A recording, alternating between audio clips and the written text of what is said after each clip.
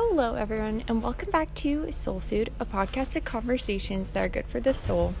I am so glad to have you guys back this week. I hope you're doing well.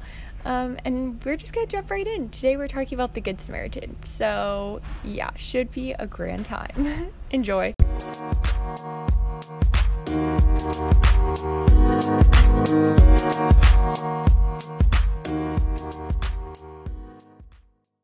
This past week at Lee has been Convocation Week, which is basically a week of spiritual revival, renewal, where we have a chapel service every evening, Sunday through Wednesday.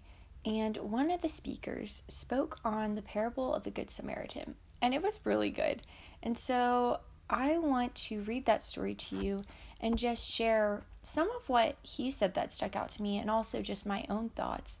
Because it's just stuck with me throughout the past couple of days and something I've been thinking about a lot. And so let's read the story of the Good Samaritan. So this is in Luke chapter 10, starting in verse 25. And behold, a lawyer stood up to put him to the test, him being Jesus, saying, Teacher, what shall I do to inherit eternal life? He said to him, What is written in the law? How do you read it? And he answered, You shall love the Lord your God with all your heart, and with all your soul, and with all your mind, and with all your strength, and your neighbor as yourself. And he said to him, You have answered correctly. Do this, and you will live. But he, desiring to justify himself, said to Jesus, And who is my neighbor? Jesus replied, A man was going down from Jerusalem to Jericho. He fell among robbers, who stripped him and beat him and departed, leaving him half dead. Now by chance a priest was going down that road, and when he saw him, he passed by on the other side. So likewise a Levite, when he came to the place and saw him, passed by on the other side. But a Samaritan, as he journeyed, came to where he was, and when he saw him, he had compassion. He went to him and bound up his wounds, pouring on oil and wine.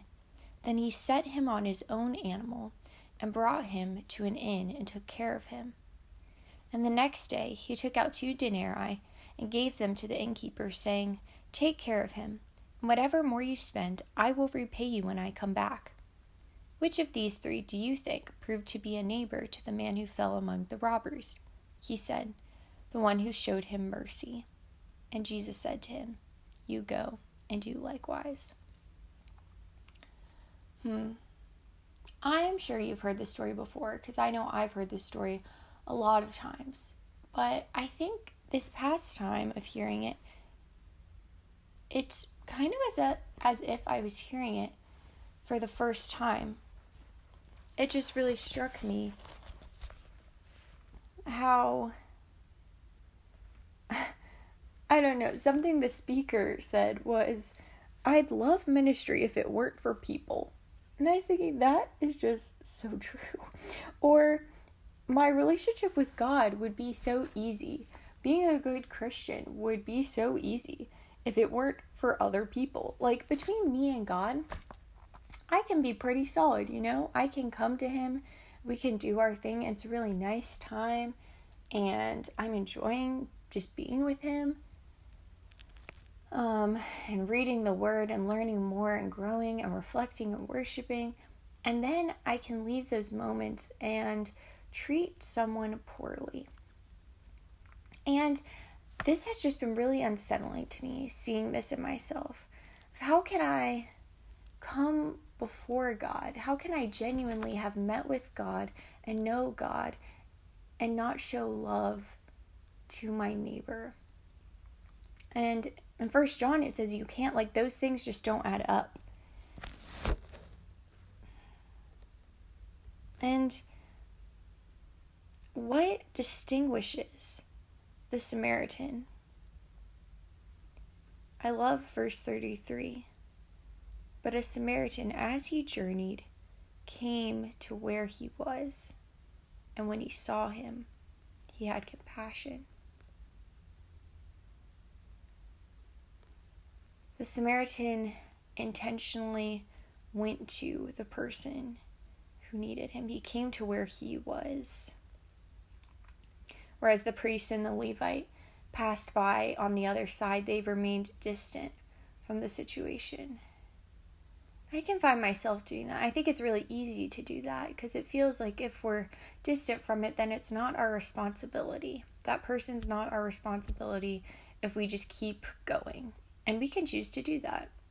I'm sure you've had moments where you're just exhausted and the day has just been a day, and you could tell someone is like talking to you and just needs to talk, or and needs like more than what you're giving them and you're just trying to get through the conversation, but you can tell like they just need you to stop and hear them and talk with them and be with them. But that's just more than you're willing to give in the moment. And so what do?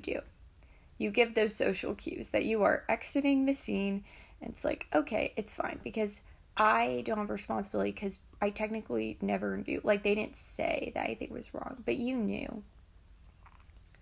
And I think I find myself doing that where I can take so much pride in growing in my knowledge of God, but I'm realizing more and more that that knowledge is worthless if it is not equally matched by a heart growing in compassion. The Samaritan was distinguished not only by coming to where that man was who had a need, but then by having compassion on him and being moved by compassion. And that is what it is to be a neighbor, the one who showed him mercy.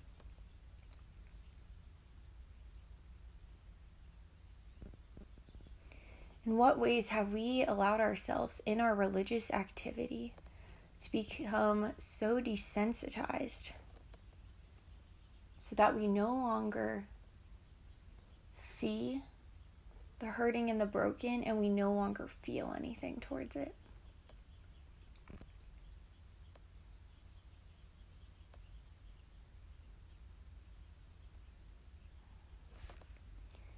This Samaritan was moved by compassion to meet the needs of the man who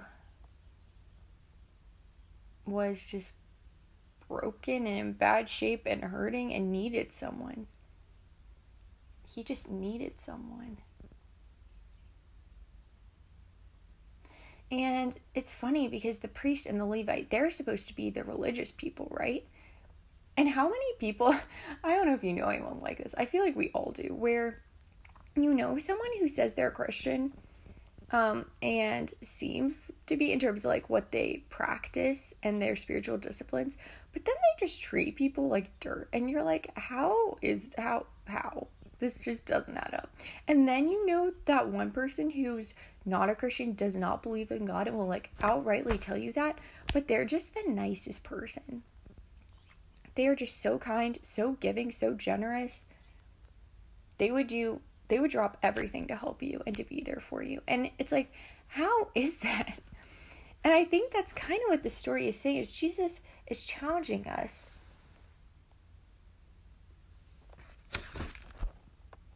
Is asking us how often we can allow our efforts to walk faithfully as a Christian to distract us from the mission of God.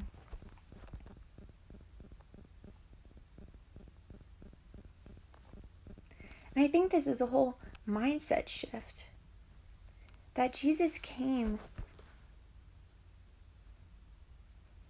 to abolish legalism. He came so we don't have to follow certain steps to be with him. We're saved by grace, it says in Ephesians 2. We're saved by grace, not by our works. And yet it says right after that in Ephesians, but then that God has predestined good works for us to do. So how does that add up? And I think it's doing those good works, but no longer to earn our salvation, no longer to earn better standing with God. And how would that shift the way we saw people and met them and cared for them if it was no longer about, and just reorienting our priorities towards being a good neighbor?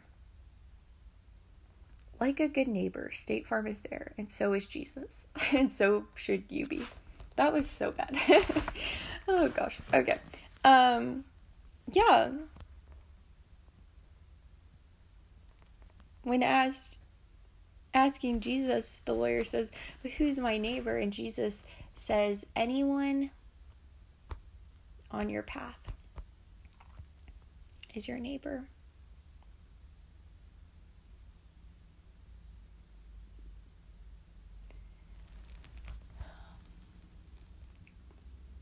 Sometimes I can meet with God in the morning one-on-one, and I have such a good time with him, like I said before. And then I leave that moment, and it's like I'm just trying to hold on to God. And other people in my mind, it's like they're pulling me down. They're pulling me away from God. I just need to try to keep getting back to God, getting away to be with God, getting my mind on God, and just kind of getting through everything else, and just, just trying to get back to God.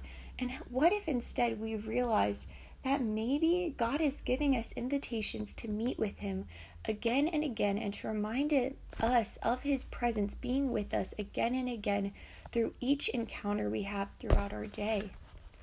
Because each person is bearing the image of God and is an opportunity to meet with God. We can encounter Jesus not just in church, not just when we read the Bible, not just in our religious activity, but what if we strive to meet with Jesus in our classes, at work, and not praying and leading a Bible study at work? If you do that, that's great. You should do that. But, not that. But in talking to your coworker, you can tell is hurting and struggling and just needs someone, when really you have a lot of other things to do, and you would rather do those things. Or to be patient with that person who is kind of annoying to you and you don't love. You wouldn't choose to have them as your neighbor, but God put them in your path, so they are your neighbor. And they are your family. We are called to love them. We are called to have compassion. One of my professors pointed out the verse, Jesus wept. If you know the context, that is when Jesus comes and after Lazarus has died. And he pointed out, a lot of times we make it sound like Jesus wept in response to Lazarus being dead. But actually, when you read it carefully, you realize Jesus, he already knew Lazarus was dead, and he already knew he was going to resurrect him. So that wouldn't really make sense. Like, why would he weep over the dead when he already knew he was dead before even getting there, and he knew he was going to resurrect him? Jesus wept in response to seeing the other people weeping. He was vulnerable to them, to their pain. He allowed their brokenness to make him broken. He allowed their weeping to affect him to the point of him weeping and feeling what they were feeling. This is compassion.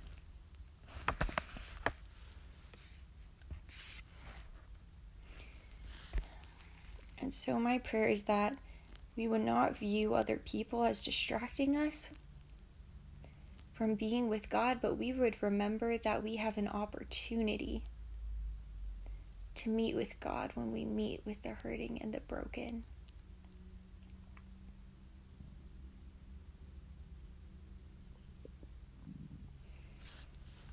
I forget the reference to the verse, so my apologies for that, but where it talks about whenever you gave someone a cold drink in my name, whenever you met the prisoner, whenever you clothed the naked, all these things, you were doing it for me.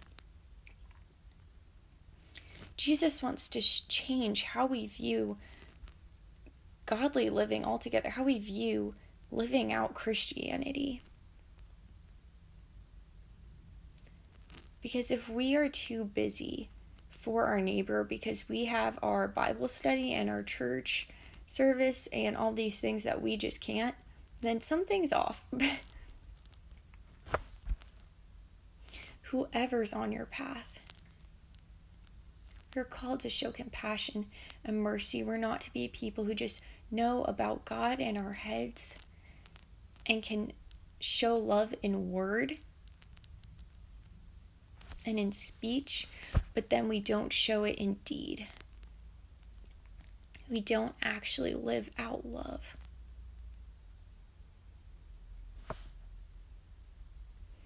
So God, give us eyes to see. Give us eyes to see the hurting, and give us hearts of compassion so that we care enough to do something about it when we do see it.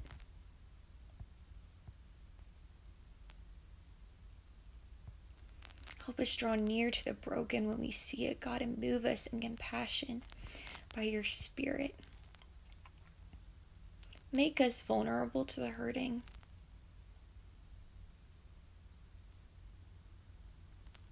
Make us emotionally vulnerable to them, to take on their hurt, their sorrow, their pain as our own. God, help us love people.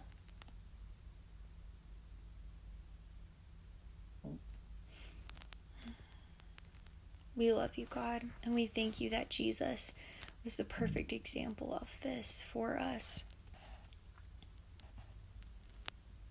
And that Jesus is not the Levite or the priest, that he doesn't mind being associated with us in our pain, and he doesn't look the other way. When he sees us hurting, he comes to us.